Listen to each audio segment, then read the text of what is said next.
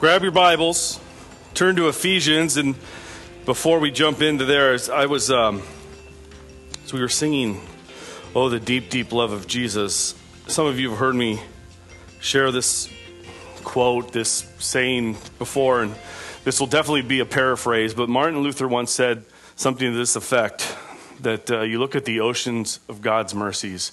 Now, how many of you have ever spilt something in your home and it made a huge mess? Maybe like your kids have done thank you for that hand. We have one. Red Kool-Aid, grape juice. And it causes quite a panic when it hits the white carpet, doesn't it? We sit there and go, oh, what a mess. Well, what if we took that same, actually you guys have heard this story before, the red fruit punch concentrate in the brand new Suburban on a youth trip where we ruined someone's brand new car. That was rough. And we could not get that red dye out of that car, no matter how hard we tried to scrub it. And we ended up having to just pull the upholstery out. It was a claim insurance thing. And it was a mess. But if we had taken that same red dye, that fruit punch concentrate, full of sugar, full of a mess, and we poured it into the ocean, how long would it stay in the ocean? How long would we notice it in the Pacific? It would get sucked up in a minute, right? It's the same with God's mercies. God's ocean of mercy. All our mess, all our hurts, all our failings, all our sin is swallowed up in the deep, deep love of Jesus Christ and the blood that was shed for us. Isn't that awesome? What we see so huge, God says, I've taken care of it. I sent my son. He died for you. So what a blessed time this morning. That was for free, by the way, as I like to say. It has absolutely nothing in my notes that way. Let's pray.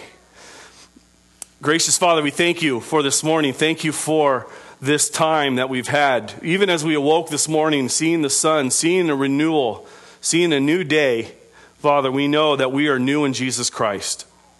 Father, we thank you for the time for us to sing together, to proclaim to each other the gospel, to proclaim your love, to proclaim your greatness, to proclaim that we are forgiven because of Jesus Christ and his blood has washed us from all sins.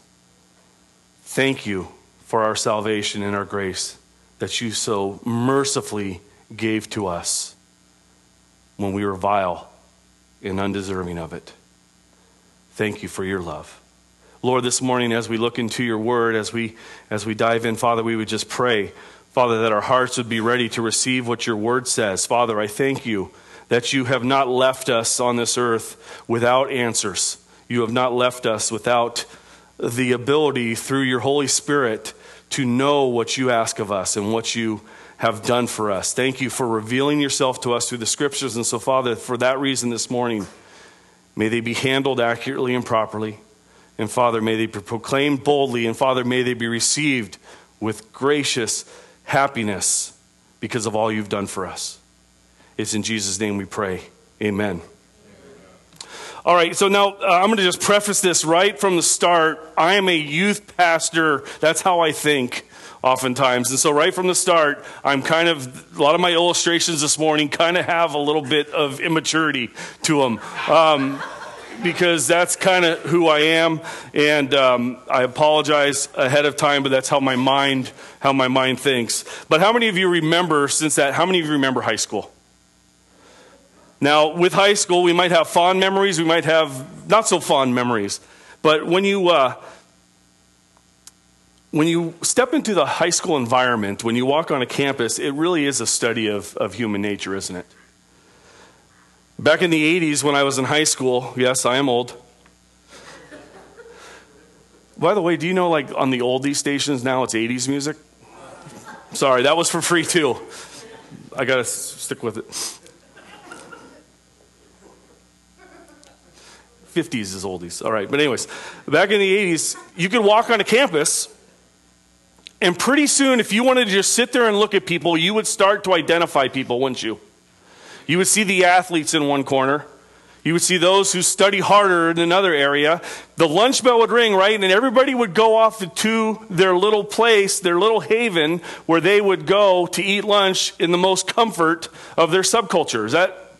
Was my school any different than yours? And so you would see athletes, cheerleaders, musicians, the preppies.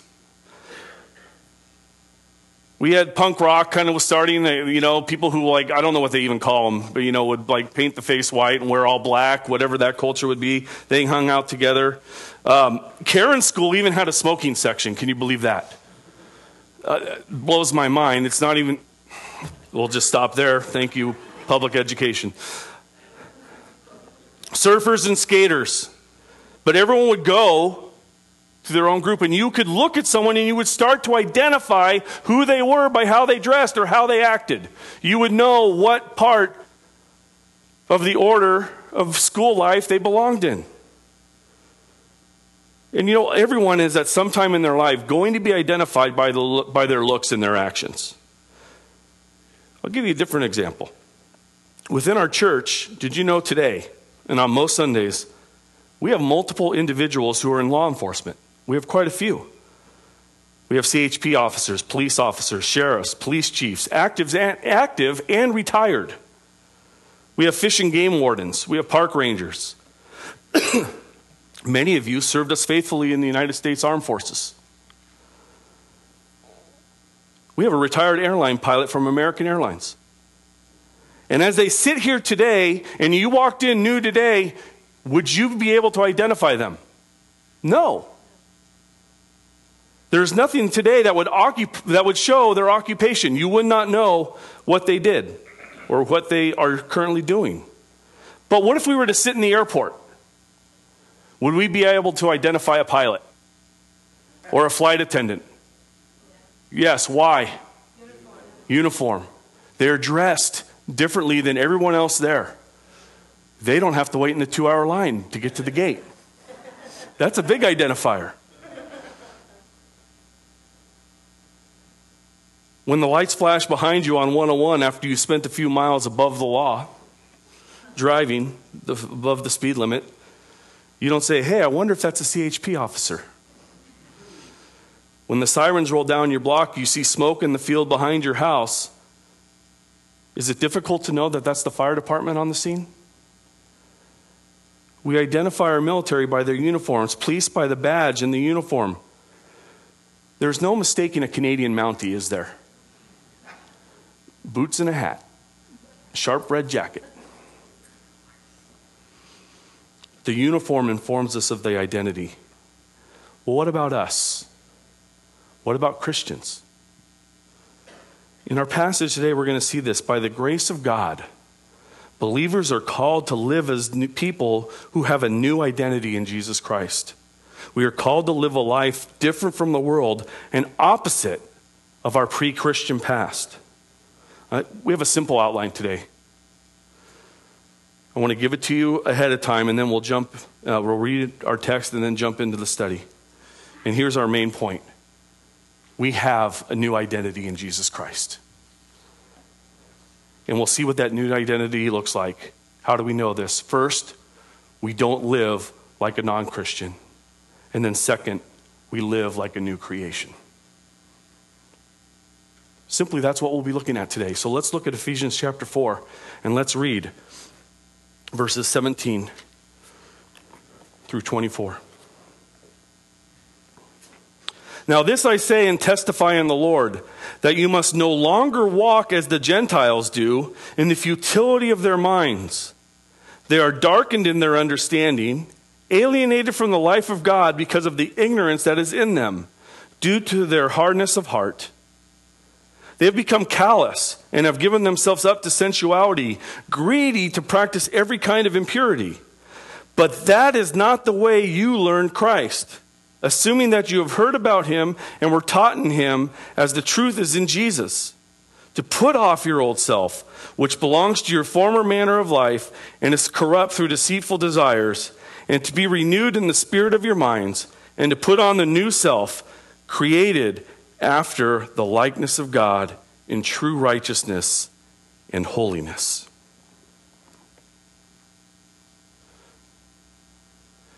We've already mentioned police officers, soldiers, pilots. I think of doctors also. Think about, in some of you who are, I thank you, all of you. There's quite a few who have served and do serve as public safety officers for us. Think of the day you first put on the uniform, the very first time. Or maybe you went through boot camp, and when you went through and you graduated and officially were sworn in as a Marine or a Navy or Army or Air Force. When someone puts on a uniform for the first time ever, what happens? Well, they take on the duties that correspond to the uniform. Police officers and firefighters are armed forces. They protect us. They serve us. The badge and the uniform bring a duty that they're sworn to uphold. When we are called in salvation by the grace of God, we take on a new set of clothes. We take on a new identity. We are now clothed in Jesus Christ. Christ is now in us and with us and a part of us. Just as the hymn says that we sing, dressed in his righteousness alone, faultless to stand before the throne. We are dressed in Christ. We are clothed in him. And he is our new identity. And this brings to us a duty and a responsibility to live a life that is in step and consistent with our new identity. Verse 24 hits this, and we'll get there eventually, but put on the new self, created after the likeness of God in true righteousness and holiness. So we put off the old, the corrupt garment of the old self, and we put on the new. And so today we're looking at who we are. Next week we will see the practical application, how we live as ones who are new in Christ. Today we are seeing Paul use another formerly, but now contrast. Just like we saw in chapter 2, 1 through 10. Remember chapter 2, if you want to just turn a page over, if you have to.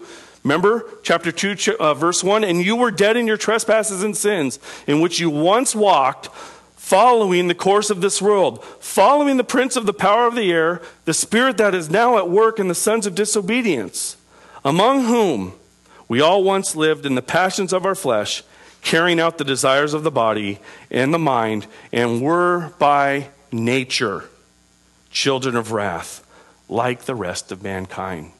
But here's the contrast in the best words in Scripture, at least some of them. I'll put them right at the top. But God, being rich in mercy, because of the great love with which he loved us, even when we were dead in our trespasses, made us alive together with Christ.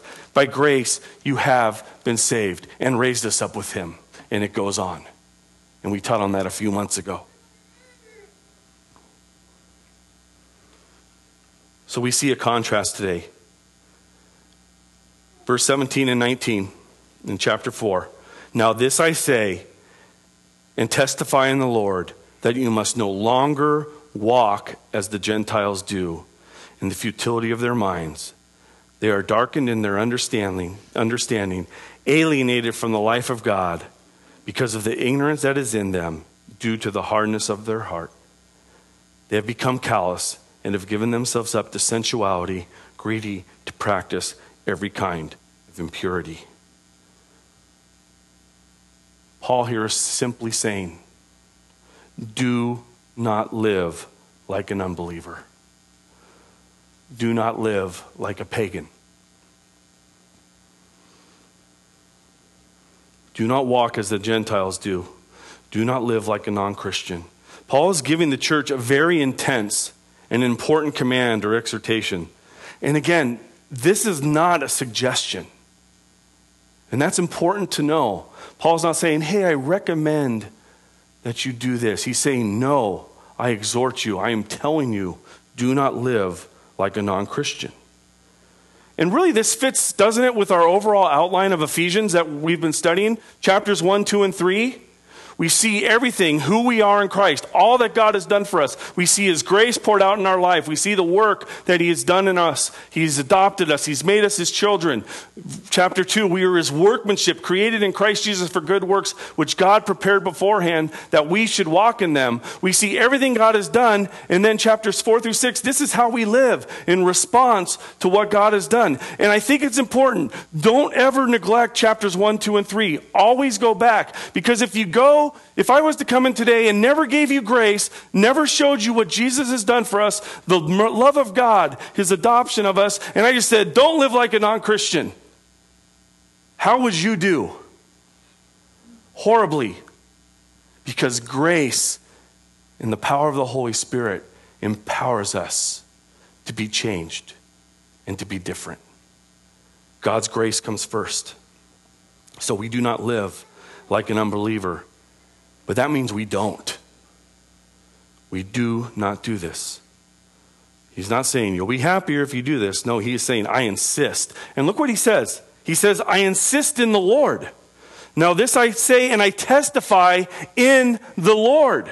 It's easy to jump over that little phrase right there, in the Lord. But what he's saying is, Jesus is saying this. This is what I'm telling you. Paul is calling on the authority of Jesus Christ. He's saying, Jesus says, do not live, do not walk like a non-Christian. And Paul is using the word Gentile not in an ethnic sense here, but rather in a way that shows a person's behavior, how they live their lives. We live our lives godly or ungodly. There are no other options. We are obedient or we are disobedient. And Paul is saying, do not live your life like the pagans of Ephesus. Go back in Acts. Do some research and look what the church in Ephesus was up against. Witchcraft, immorality. Terrible sexual immorality was going on in Ephesus. It really, in a lot of ways, picture San Francisco back then. By the way, we like to pick on San Francisco. It's an easy target. Hollister is full of sin too. We need the gospel to go out and see lives changed. Paul is saying, don't live like a pagan who doesn't know God. Remember chapter 4, verse 1, where we were? Right when we started off and we made the transition into our second part of Ephesians. Walk or live in a manner worthy of the calling to which you have been called. So in verses 17, in these verses 17 through 19, Paul is telling us to no longer walk or live like a pagan. And you know what this means? Paul uses the word no longer. You know what that means? It means you once did. You once lived improperly. And that's not even the word. That's too weak. You once lived a futile life. No longer live this way. But never forget that you once did. But God was rich in mercy. Paul's reminding us of God's grace. And let's look at the futile life of an unbeliever. It's sad. It's horrific. It should empower us. It should motivate us to evangelism. It should motivate us and move us to worship. Because this is who we were, but not who we are anymore. But let's look at this life. This life that we're no longer to live like. By the way, this is where you are, and today, if you are without a relationship with Jesus Christ, if you have not put your trust in Him as your Lord and Savior, this is where you are. And I would pray that the Holy Spirit would do a work in your heart today and that you would hear God's word on this. If you do not have Jesus Christ, your life right now is futile and empty and meaningless. The life of the unbeliever is bleak. It's not good. See, without Jesus Christ, you once lived, or you are presently living, in the futility of your mind. We once lived in the futility of our minds. Futility. What a word. If you think about it. We use it, and sometimes we use it kind of, oh, that was futile. But think about living in the futility of your mind. Futility means this: pointless, incapable of producing any useful result.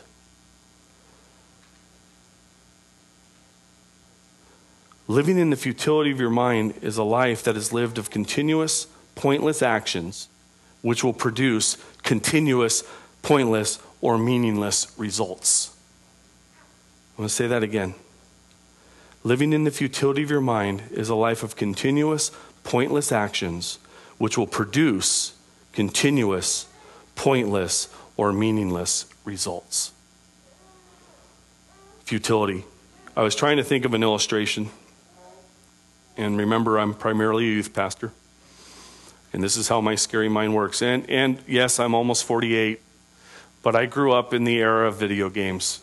All right, I know we love to bash on like the millennial who plays, their Xbox, 24/7 or whatever, and there's some things they should probably get a job. I'll admit that.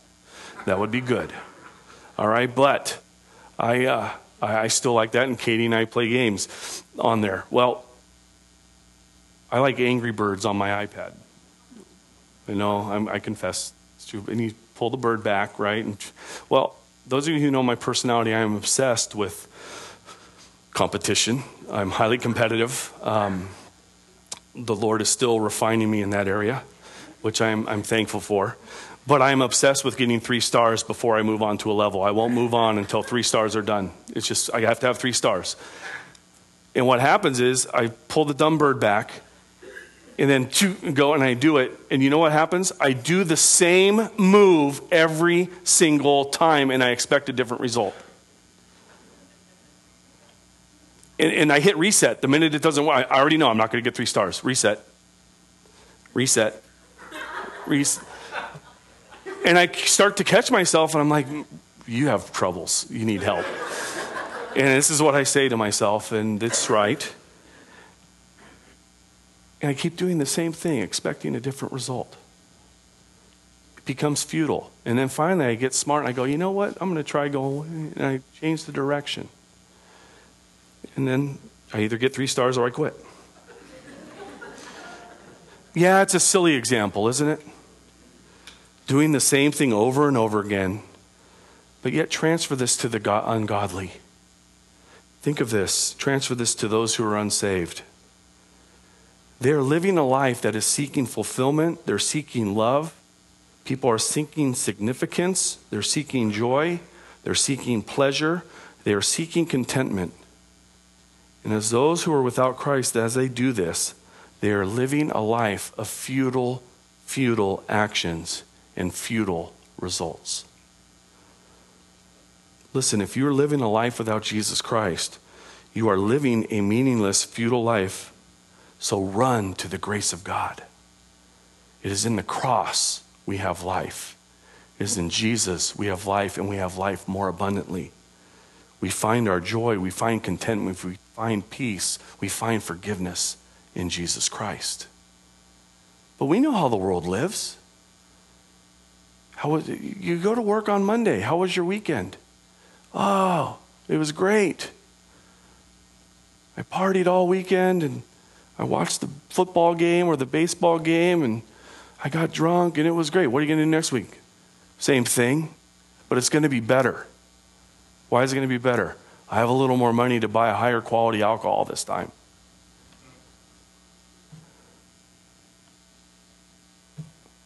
That's what we hear. Tragic. What do we say? What should we be saying? I was at church. I want to tell you what I heard. And you know what? They're living the life of a pagan. Please don't go right there and say, well, you know what? Don't live that way. Is that true? Absolutely. But give them Jesus first. Say, you know what? And you could say this for many of you. I used to live this way, but Jesus changed my life. And my weekend was awesome because I was reminded of God's grace and mercy.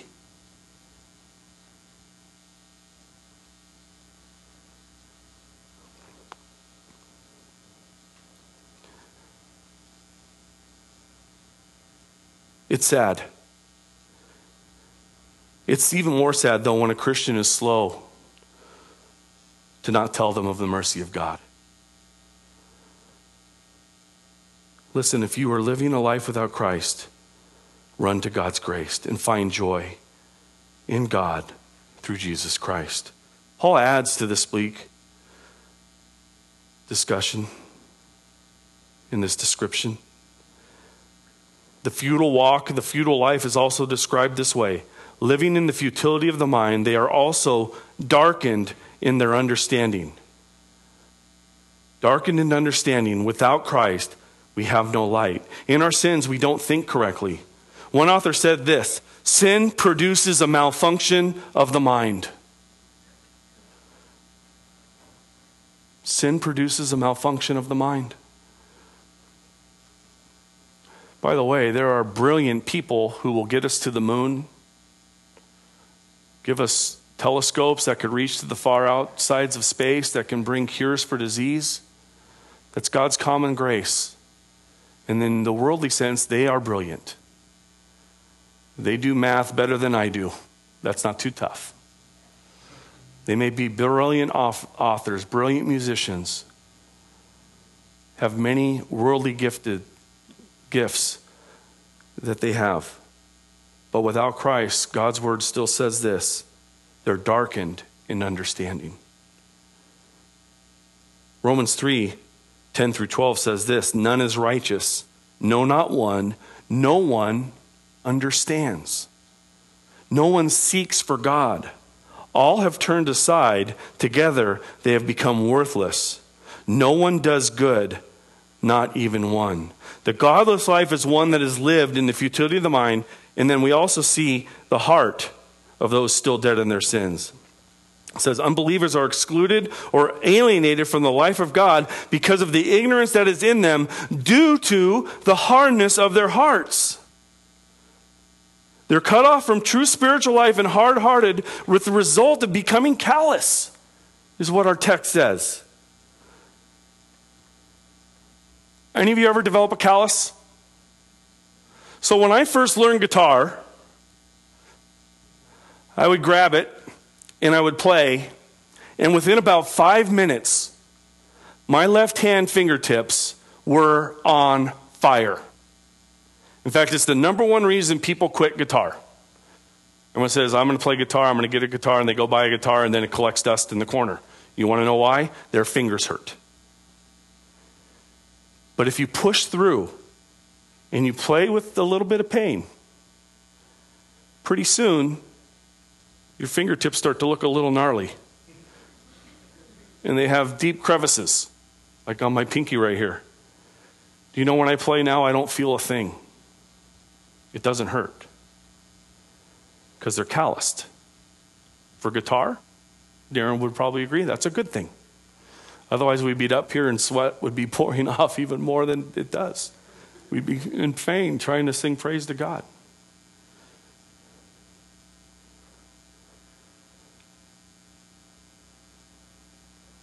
What happens to the heart that continually sins? It becomes hard. It becomes calloused.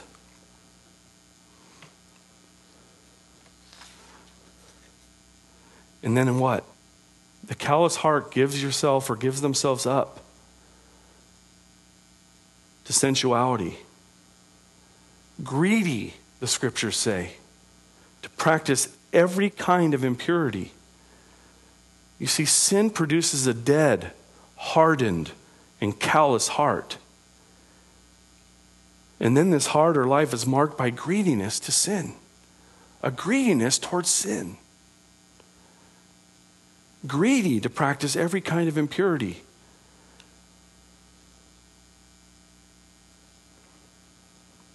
You ever seen someone's heart grow hard and callous?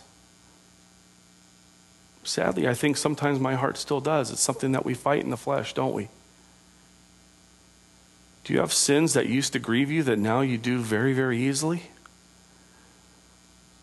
That's a callous heart. What used to convict, you push aside. You grieve the Spirit, you quench the Spirit on that. You allow sin to take hold, and you become callous, and you no longer feel the pain. You no longer feel the pain of the sin. You no longer see the sin the way God sees the sin. Imagine a life without Christ. This is what we see. A greediness to practice every kind of impurity. And so without Christ, a person will have a life that will become marked by promiscuous sensuality and every kind of impurity, and it's an endless desire for more and more. This is a heart and a life that lacks moral restraint. They're obsessed with all types of sin because callousness and hardness is set in. So you see sexual sin, violence, greed, envy, strife, slander, and the like. Romans 1. Let's turn there. It's not fun to see, but we need to know where we were. We need to know where the world is. And it also magnifies the grace of God in our lives. When we see what we were saved from. For the wrath of God, see, God is serious about this, is revealed from heaven against all ungodliness and unrighteousness of men, who by their unrighteousness suppress the truth. They push it away, they push it down. For what can be known about God is plain to them, because God has shown it to them. For his invisible attributes, namely his eternal power and divine nature, have been clearly perceived ever since the creation of the world and the things that have been made. So they are without excuse. For although they knew God, they did not honor him as God or give thanks to him, but they became what?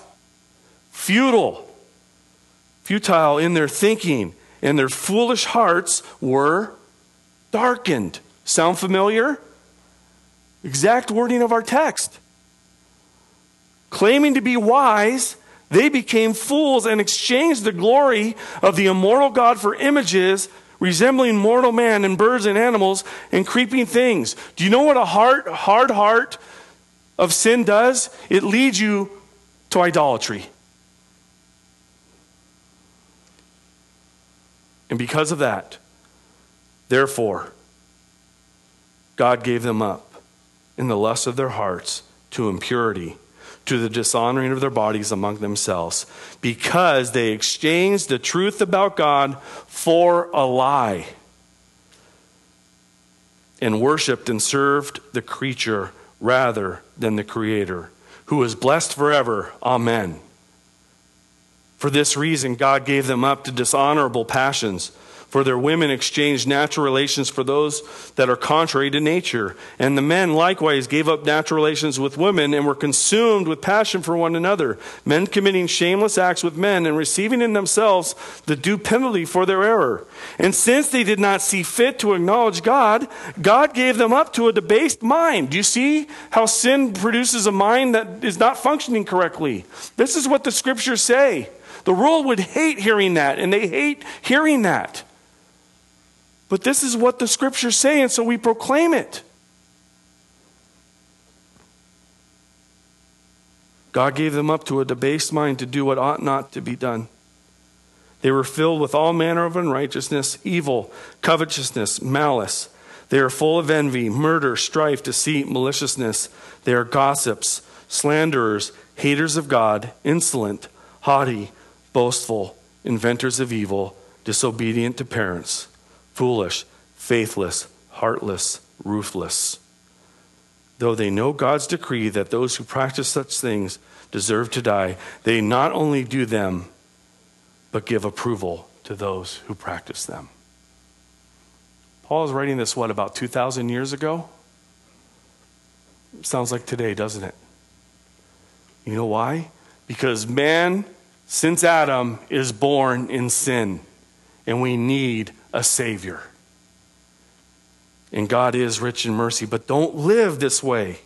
You see, left to ourselves, we are a complete mess. We're dead in our sins. We are vile. Left to ourselves, without the grace of God coming into our lives, we are vile. And without Jesus, we are corrupt. We're idolatrous, and idolatry leads to immorality. Everyone has a desperate need for Jesus Christ.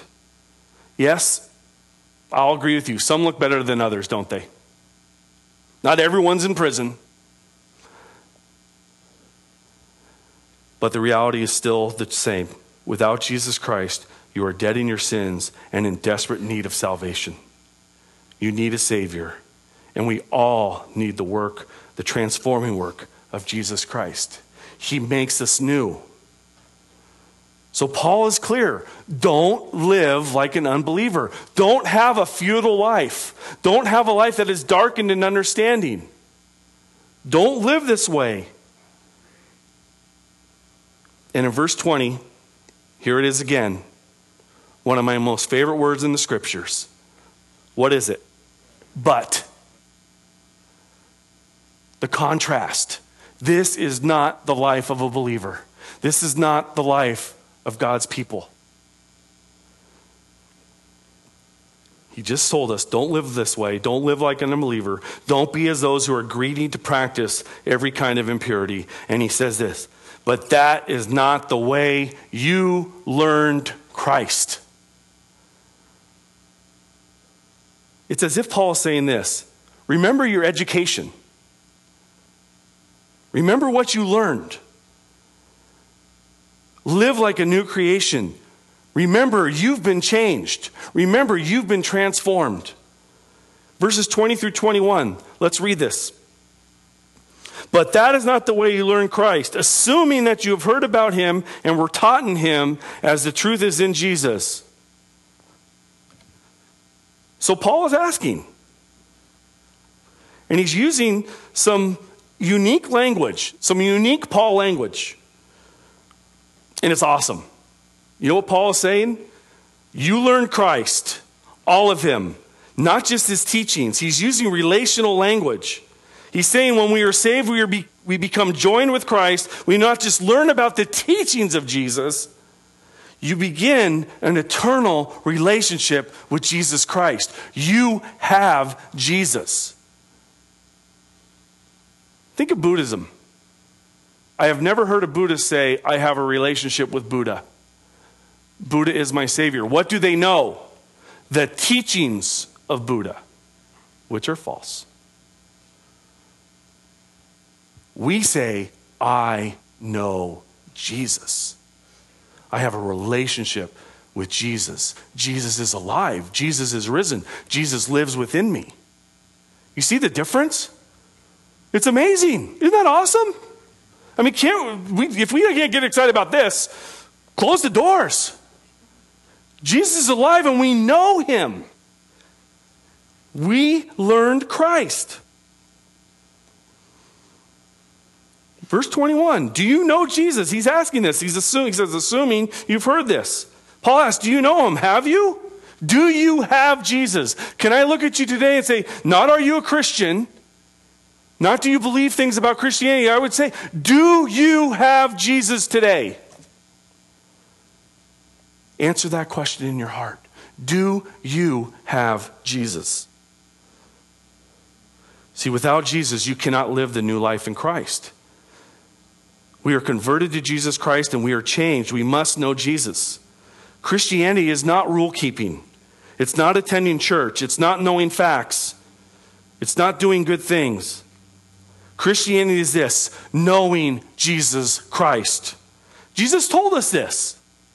This is eternal life, that they may know you, the only true God, and the one you have sent. You prayed that in John 17. Jesus Christ. We know Jesus. So Paul is saying, assuming that you've heard about him and were taught in him, just as the truth is in Jesus. You see, for the child of God, Jesus is everything. I want to show you something else. Does anyone have a New American Standard version out here today? I'm sure some of you do. What does the verse say in the New American Standard? It says this. In our verse, I'll read mine first, ESV, which I really do like. Obviously, I preach out of it. Verse 20, but that is not the way you learn Christ, assuming that you have heard about him and were taught in him as the truth is in Jesus. New American Standard. Assuming that you have heard him. It leaves out the preposition about. Have you heard Jesus? He proclaims himself boldly and loudly in the scriptures. He reveals himself. He is real. He is alive. And we have a relationship with him. Literally, this passage is saying, you heard him. You heard Jesus. He's alive. And when you hear the gospel preached, and when you preach the gospel, you are putting people in touch with a living person, our living God, Jesus Christ. It's amazing. This is why we preach and teach Jesus Christ and Christ alone. We have nothing else to offer, but we have everything to offer. Jesus. We preach Jesus. That's why we teach him. You were taught in him. Jesus is the way, the truth, and the life. And this is why we strive to be faithful to the Word of God, because the Word of God reveals Jesus Christ. Our passage says this, the truth is in Jesus. And I want to point out another thing. While we're looking up the thoughts on this passage, when I was studying, I saw this. Throughout Ephesians, Paul refers to Jesus Christ as Jesus Christ, Christ Jesus, Lord Jesus, or the Messiah, Jesus. In verse 21, at the end of this, assuming that you've heard about him and were taught in him, as the truth is in Jesus. Everywhere else in Ephesians, he says Jesus Christ. He says Jesus Messiah. He says Lord Jesus. Here he just says Jesus. I don't think that this is an accident or an omission. Again, Paul here is proclaiming the relationship we have. We know Jesus, who is alive, Jesus, who lived, who died, who rose from the dead in human history. Paul is saying, find Jesus and you find truth, and you will find life. It's all about Jesus. Well, I knew this would happen. I want to get to the part where Jesus teaches us. What did Jesus teach? So you'll have to come back next week. Because it's just way too good. Way too good to give it 5 minutes. But I'll give you a hint. Jesus teaches us this. To put off the old self, which belongs to your former manner of life and is corrupt through deceitful desires. We are told to put off the old, and in its place we are to put on the new, created after the likeness of God in true righteousness and holiness. It's a heavy thing to bring God's word. This passage is awesome. I trust and pray that you'll spend time this week looking at it more. But it is simple. But without Christ, without salvation, it's impossible. But because we are new creatures and the old has passed away, when Paul says this, we do this by the grace of God. And this is what we say. Now this I say and testify in the Lord, that you must no longer walk like a non-Christian in the futility of your mind. Do not be darkened in your understanding or alienated from the life of God because of the ignorance that is in them due to their hardness of heart. They have become callous and have given themselves up to sensuality, greedy to practice every kind of impurity. But we have Jesus, don't we? So we don't live that way. Because all things have become new. Amen? Let's pray.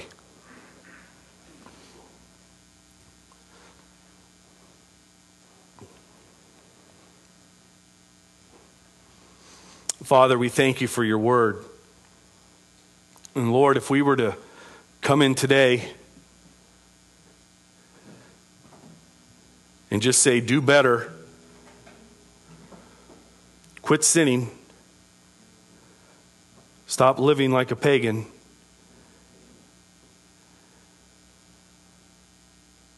try harder, do it yourself, we'd be in trouble. But Father, you made us alive. You saved us and you've changed us. You've made us new. We now walk in newness of life. Father, because of Jesus Christ's death on the cross, because of the salvation that you have given us, we are now new creatures. Father, as we continue on in the weeks to come, Father, may we see this. Father, may we be reminded when temptation comes that that's not us. That's the old way of life. that we're now new in Christ. And so, Father, may we be a people who are identified as Christians, followers of Christ, salt and light to a world that desperately needs to know you and to see you and needs your salvation desperately. So, Father, may we be different, not by our own strength, but by your power working within us. Father, as a church, may we be faithful to proclaim Christ and all he has done. That is our hope. It's Christ alone. It's in Jesus' name we pray. Amen.